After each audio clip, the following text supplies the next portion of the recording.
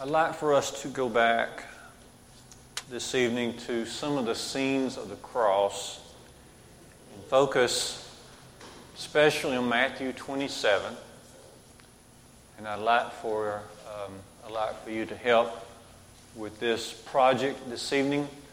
We're going to focus on the blood. We're going to keep our minds on the blood. On the blood. Sunday morning we had the opportunity to look at a comparison between Jesus and Barabbas. And you recall that Barabbas was known for several things. He was a notorious prisoner. He was known to lead in rebel attacks against the governments. He was known as a robber, a thief. He was also known as a murderer. So in one sense, we think about Barabbas being a man who has blood on his hands. Blood on his hands. We remember Proverbs 6 that condemns hands that shed innocent blood. So Barabbas would fit those categories there in Proverbs 6, 16 through 19. But I want us to go further.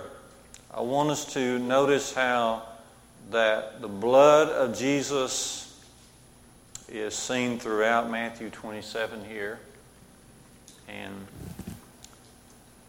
so it begins in verse 3 through 10 with Judas. Okay, so the Lord's blood, Judas. What does Judas say about the blood of Jesus?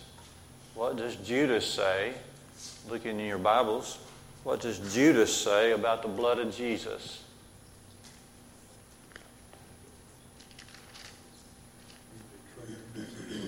That's right, Brother Mark.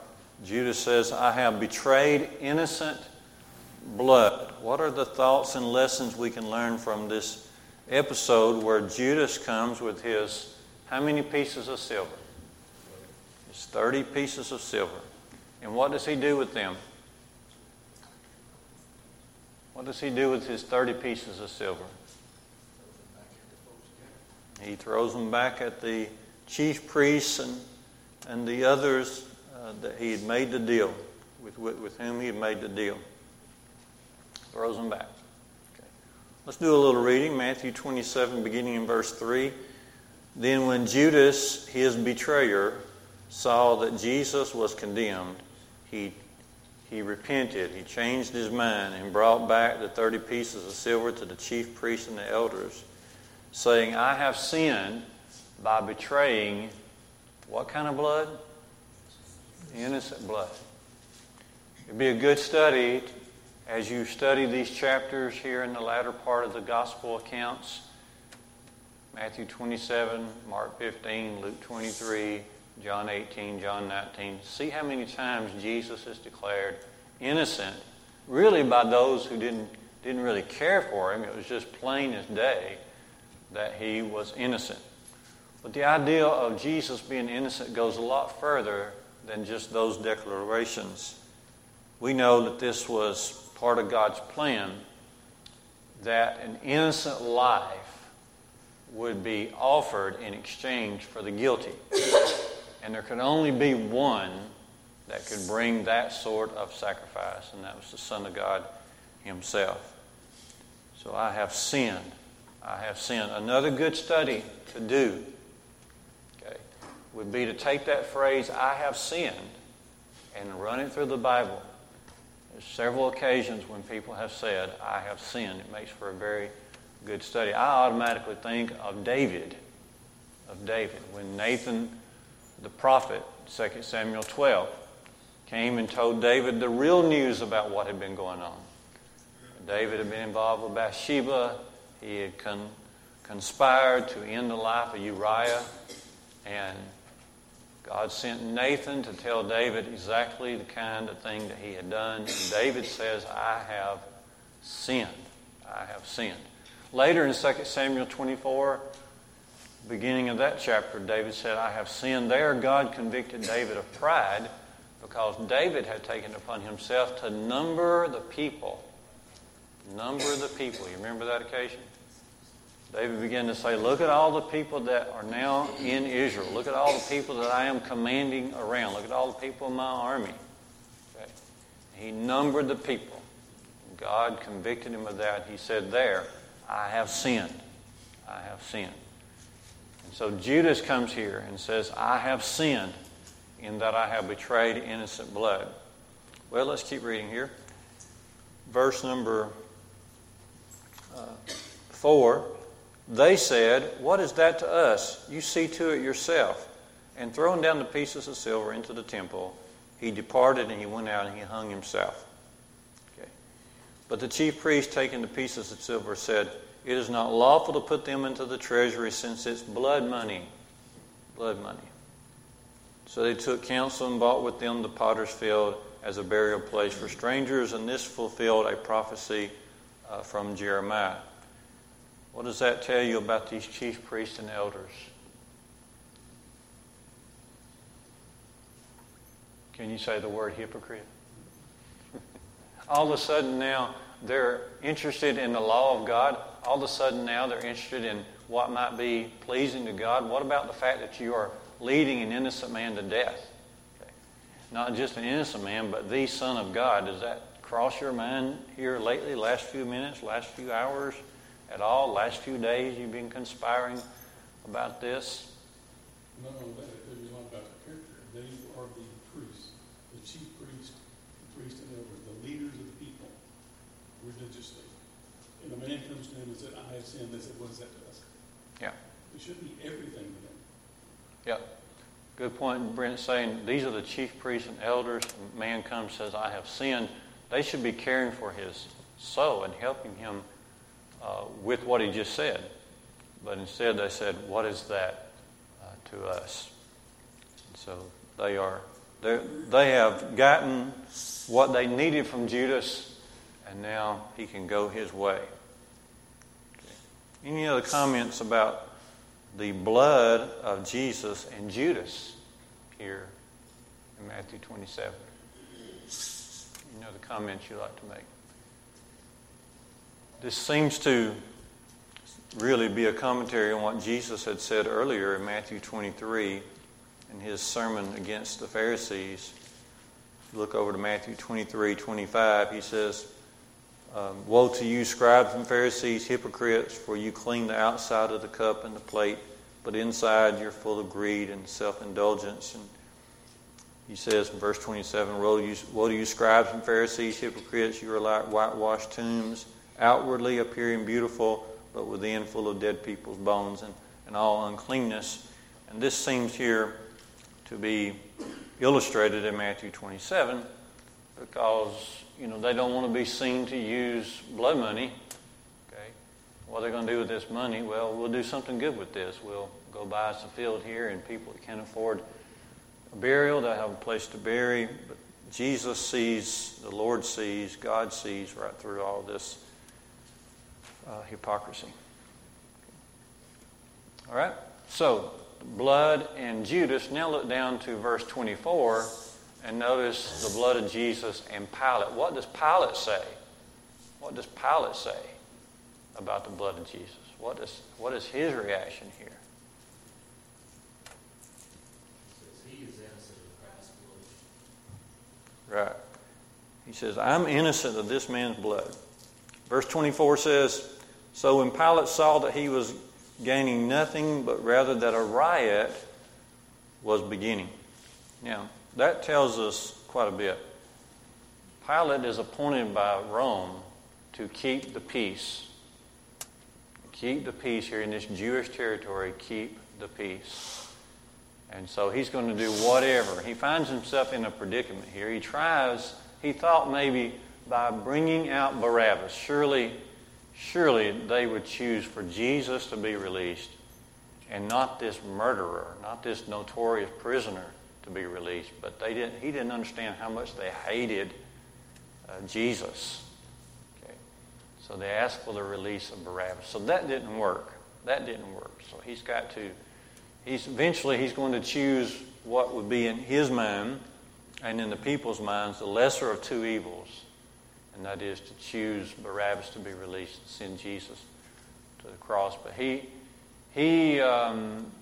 felt like a riot was going to come on, and that's what would get him in trouble with Rome. Not so much that he's going to get in trouble for allowing a lowly Nazarene to be crucified, but rather if a tumult comes, if a riot breaks out, that's where he would arouse the attention of Roman officials, because they wanted commerce, they wanted tax money, they didn't want riots taking place. Okay. So this is the position of Pilate. Do you feel sorry for Pilate here? You feel sorry for him? No, I don't either.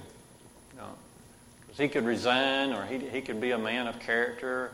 He could get out of this place. Nobody ever forced him to get into this position that he's in. And he has put himself here, and he deserves what he's into here. Okay. But what does he say? What does he do, first of all? What does he do? He takes a pan of water. That's right. Washes his hands. Does he do this in private? Okay. So there's an ancient custom in those days where they would take a pan of water and wash their hands in public in front of a crowd in order to declare themselves innocent of a deed that might be in question. Okay. This is hinted at in a couple of places. If you want to turn back to the book of Psalms, we'll look at a couple of verses. Psalm 26, Psalm number 26, in verse 6.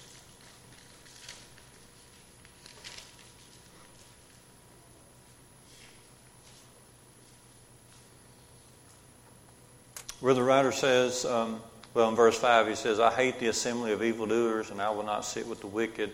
I wash my hands in innocence and go around your altar, O Lord. And in 73, verse 13 of the book of Psalms, this is Psalm of Asaph,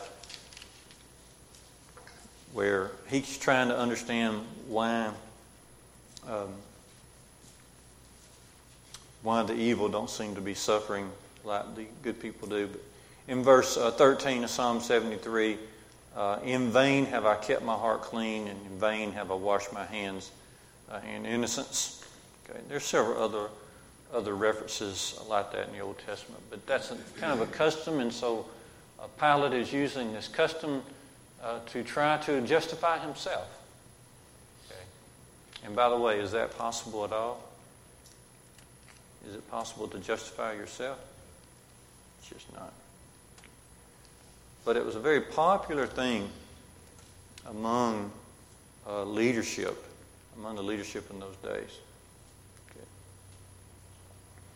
You remember Jesus telling the story of the Pharisee and the tax collector who went to the temple to pray over in Luke 18, verse 9.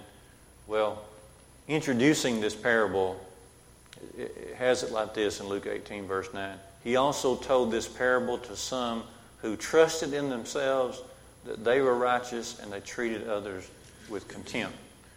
So Pilate was trying to justify himself, and that does never work. But if we are not, I think you would agree, if we are not following the Lord's covenant for us today, His will, His commandments for us today, then we would end up doing the same thing. If we feel like we can leave off certain parts of God's will, or if we can go our own way even for a little while, then we are doing the same thing. We are attempting to justify ourselves. And so notice how that Pilate here is trying to avoid a riot, and so he's going to do what is politically correct or politically advisable. I'm sure he had people around him advising him to make this go away, release Barabbas, send Jesus to the cross, but it didn't necessarily go away. But all right. So he tells them, just like the chief priests up there in Matthew 27, verse 4, Pilate says here, see ye to it. He says, I'm washing my hands of this matter. You see to it. Okay. In other other words, he's trying not only to declare himself innocent, but he's trying to pass this on to somebody else. He's trying to say, this is no longer my issue. Okay? I'm clean from this. You see to it. Okay? But before God, he just cannot do that. Okay? But he's trying to play the victim is what he's trying to do. He says, I'm a victim here. I've tried to set this man free. They won't let me. And so I'm washing my hands of this. And so see here, you got the blood of Jesus in Judas, and you got the blood of Jesus in Pilate, and then you got the blood of Jesus and the mob, because how does the mob respond to Pilate here? What did they say? Verse 25. His blood is on us. Yeah. His blood be on us. What do you think about that?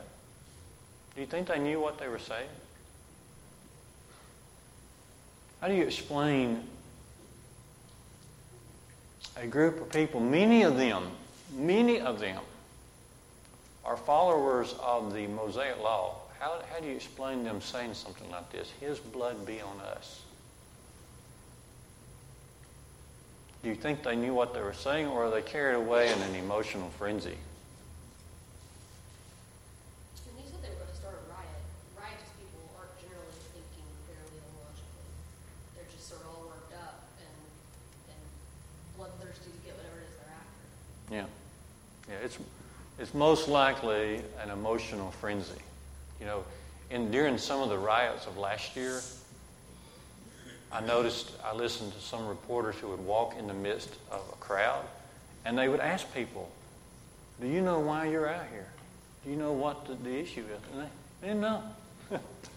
They didn't know. It was sad and very tragic, of course, people getting hurt and destruction everywhere, but they didn't know. They didn't know. They had been stirred up, and the Jewish leaders, the chief priests and elders and the scribes, they have been out there in the crowd stirring people up into a frenzy. Okay, so this is most likely an emotional frenzy. And I've seen that. I've seen that in congregations. I've seen people do that personally, getting stirred up over nothing. And later they realize that was nothing, but somehow they get stirred up about it. So it's something that we would need to be on top of and make sure that we're being more like Christ in these kinds of matters. I remember, when you think of emotional frenzy, you automatically think about Little League baseball, right? I mean, it just comes in your mind. Right? Well, if you had my experiences, you would. So I was ignorant enough to become a Little League baseball coach during my college years. Okay? I'm not bright now. I certainly wasn't bright then. Okay?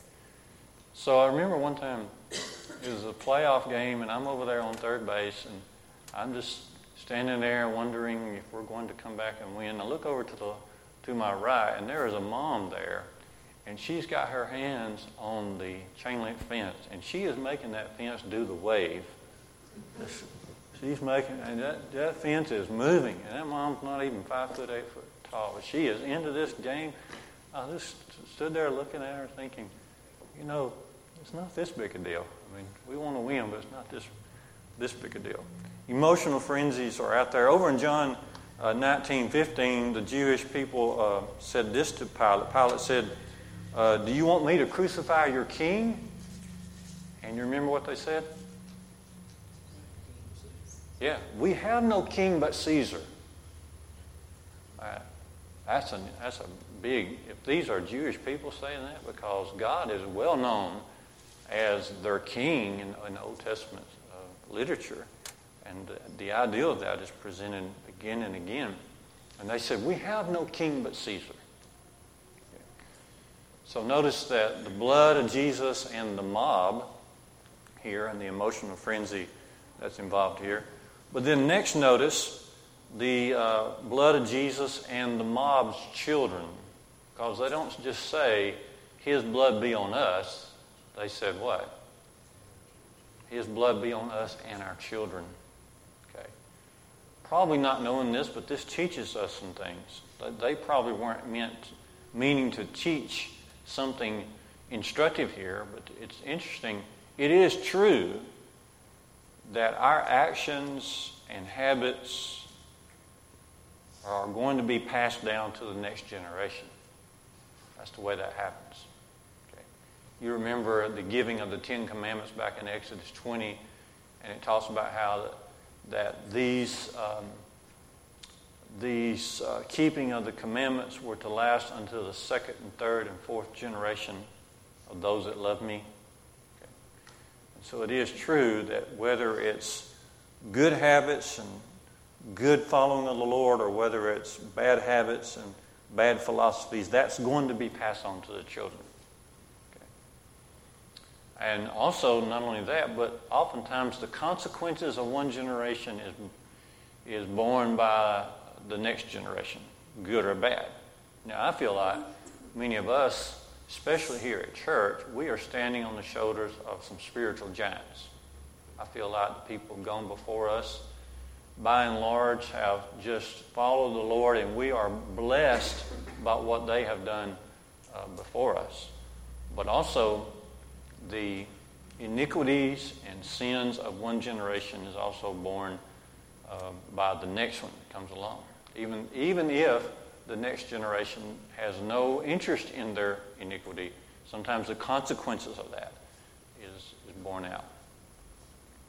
And so they said, His blood be on us and our children.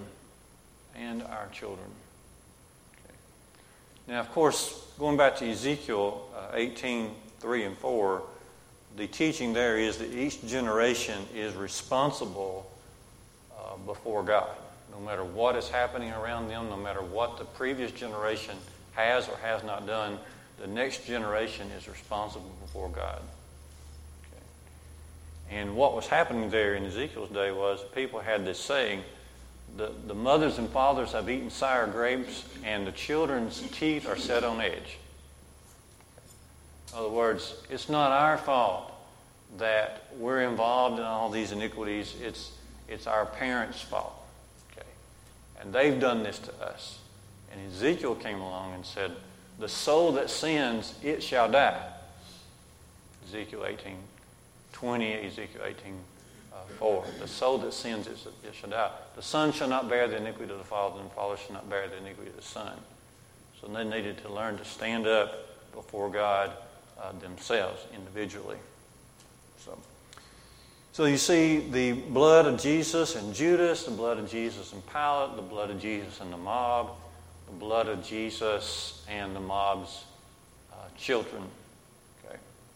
Now, I want us to think for a moment about those guilty stains of sin. Okay. What is that song, Aaron, that says, lose all those guilty stains? Yeah, I'm looking at you and them, Paul, because either one of you are going to know it. So, I'm trying to think the title of it. What's the title? There's a fountain filled with blood drawn from the Daniel's veins. Yeah, you're all over.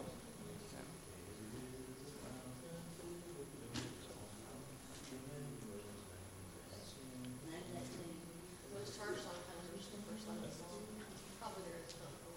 Do what? Actually, most Tar song titles are just the first line of the song, so it's probably there is a fountain. Something of that name. I think it's there's a fountain or there is a fountain. That sounds right. For those of you listening in, we're taking just a little sidetrack here into some songs. Okay. There's a fountain. It's called There Is a Fountain? Okay. There is a fountain. 172, there is a fountain. What song is that? 172, there is a fountain. That's it. Okay. Okay. So through that fountain, we can lose all those guilty stains. Be turning in your Bibles to Acts chapter 5 and analyze this for a second.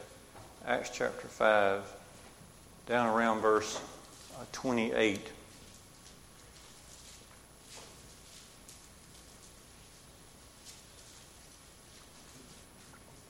Remember how that Peter and John have been in custody a couple times for healing a lame man, and the angel would let them out and they go back to the temple, preaching Jesus again. Picking up Acts chapter 5, 27. And when they had brought them, they set them before the council, and the high priest questioned them, saying, Now, isn't this interesting? This Jesus thing did not go away, you see. Released to us Barabbas, okay, and they thought the Jesus thing was going to go away. But here they are. They said, we strictly charged you not to teach in this name, yet here you have filled Jerusalem with your teaching, and you intend to bring this man's blood upon us. Now, isn't this what they had just asked for? His blood be on us and our children. Well, this is it. You see, sin brings guiltiness to us. And even, in a sense, the guiltiness of the blood of Jesus. Right?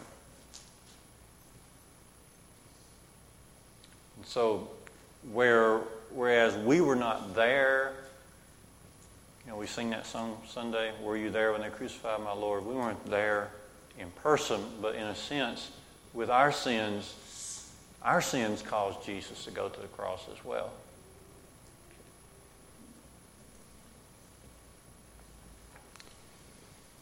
You remember that statement over in Hebrews 6, verse 6, as the apostle discusses those who would fall away from the faith. He says, "You have crucified afresh the Son of God." Remember that? That implies that our sins, whether it's as we grow up and learn to sin, or whether we fall away from Christ, no matter what sin it is, our sin is part of this, of the necessity of Jesus having to die on the cross. Okay. So His blood be on us, but as you get over into the early part of the church, Acts 5:28, they're teaching in such a way that they intend to bring this man's blood upon us. Well, this didn't happen by accident, because as you look at the sermons of Peter, you'll see that that's exactly what he intends to do. Boy, Peter found his courage. Acts 4, verse 10, for example. Acts 4, verse 10. Peter said, "Let it be known to all of you and to all the people of Israel that by the name of Jesus Christ of Nazareth, whom you crucified," notice that, "whom you crucified, whom God raised from the dead, by Him this man stands here before you whole." You crucified. Peter said, "You crucified." Look at Acts 3, 14 and 15. He says, "You denied the holy and righteous one and asked for a murderer to be granted to you." Acts 3:14, see that? In verse 15, "And you killed the author of life, whom God raised from the dead. To this we are witnesses." And you know the day of Pentecost sermon by heart, don't you? Okay. Acts 2:23, Acts 2:36, "Whom you crucified, God has made both Lord and Christ." Okay. The reason they were feeling this guilt was because Peter had been putting it to them. He had been preaching the gospel. So we need to realize the blood of Jesus and the guilty stains that go along with that on every sinner. On every sinner. Okay.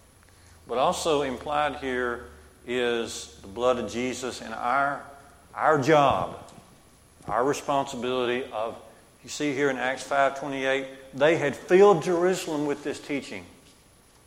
See, that's why we've got to be doing this ourselves, because people have to feel the guilt of what they've done before God.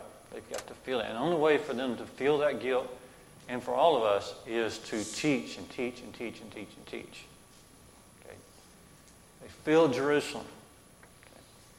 And that's why we try to make every effort, not just one effort, but every effort to get the word out, whether it be by paper or by video or streaming or whatever we can do, in person, door knocking, VBS, whatever it might be doing.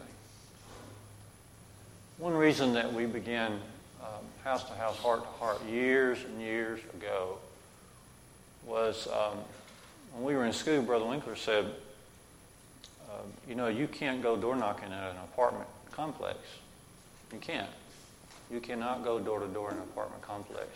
And more of those are being built. More and more of those have come up over the years, and more of those will be built. Okay? Those people in those apartment complexes need the gospel. How are you going to get it in there?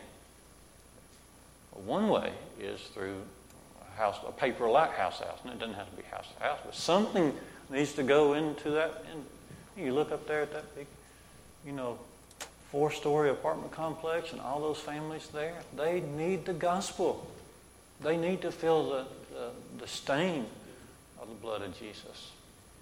So they filled Jerusalem with this teaching. Now turn over to Acts 20. It's very important to connect this to Acts 20. You remember Paul saying this. Acts 20, verse 26. He's having this discussion with the elders at Ephesus. Acts 20, 26. He says, "Therefore I testify to you this day that I am innocent of the blood of all of you. For I did not shrink from declaring to you the whole counsel of God." So if we don't teach, what does that mean? According to this passage, what happens if we don't do the teaching that we're supposed to do? Paul said, "I have declared to you the whole counsel of God. Therefore, I'm innocent of your blood." Okay? So what if he had not done that? He'd be guilty. It's not just about receiving initial forgiveness of sins, but through the blood of Jesus. But it is about filling the earth with the teaching of the gospel. If we don't, then again we have guilty stains on our hands. It's just that important. Paul said, "I declare to you the whole counsel of God." So all the truth to all the people all the time. That's our mission. And Paul sets it for us.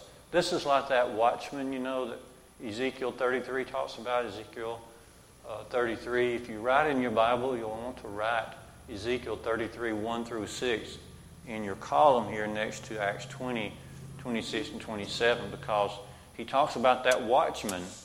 And if the watchman does not warn about the intrusion that could come, then the blood of the people that get hurt or get killed is on his hands. But if he warns them and they don't listen, then their blood is not on his hands. Or rather, he has done his duty. And it's very similar to what we face as well. Our responsibility is greater than any one city or any physical harm. Our responsibility is toward the souls. Okay.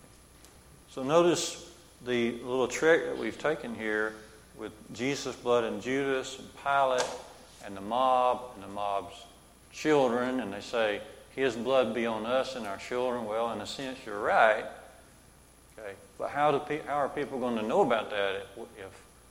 How would they have known about that if the apostles had not been out there teaching and putting their lives on the line in so doing? Okay. And then that takes us to the next part, where if we don't do the teaching, then we are guilty as well.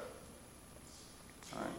So here in Matthew 27, what further comments do you want to notice? As Paul talks about doing the whole counsel of God, remember, he's not selective, okay, in his teaching. People need to hear all of it.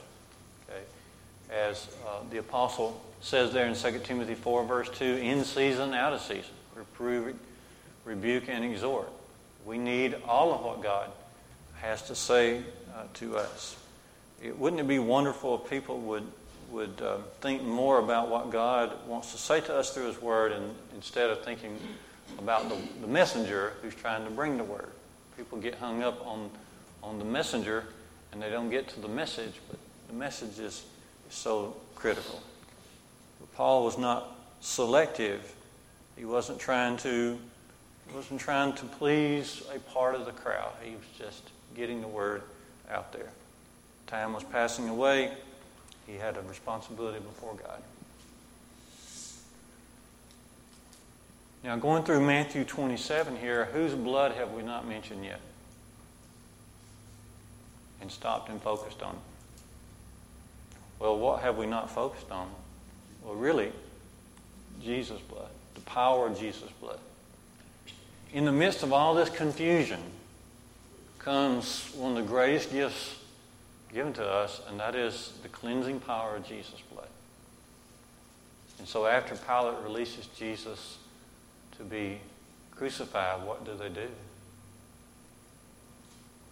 Well, that word scourge, what does that mean, Brother Paul? Scourge.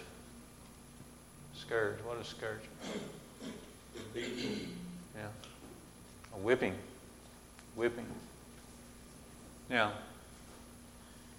we're out of time, but we could easily notice from the Old Testament that God was going to bring about a death of His Son, not just any manner of death, but a death that would include a lot of blood. And this is exactly what we see. And it starts with this scourging. Okay. And they would take a leather strap before they would send them out to be crucified. They take a leather strap, and intermingled in that leather strap are pieces of metal and bone. And then they take their clothes off and they just lay bare the back. And Jesus was scourged like this. And a lot of men die from the scourging. But and then he was so weak that he had to have somebody help him bear the cross out to Calvary. But before that happened, the Roman officials decided to play with him a little bit. So they put a robe on him, put a reed in his hand, spit in his face. And what did they put on his head? A crown of thorns. Read that right there in Matthew 27. The scourging's there in Matthew 27. Crown of thorns is there. So here comes the blood. Here comes the blood. And we are left with a great deal of gratitude. Even though this is a tragic scene, yet God from this tragic scene brings a great blessing to the world. Where would we be without the blood? So I wanted us to notice this. Oftentimes in little, we've been reduced to sermonettes now.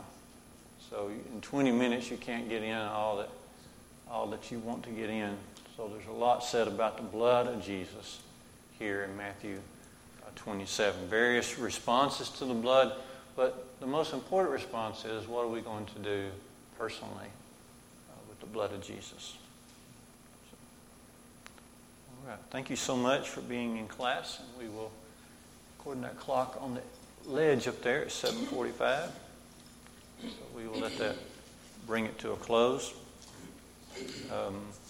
We just really touched on things here. It is an inspiring study to look at all of these chapters together, Matthew, Mark, Luke, and John. It's very inspiring.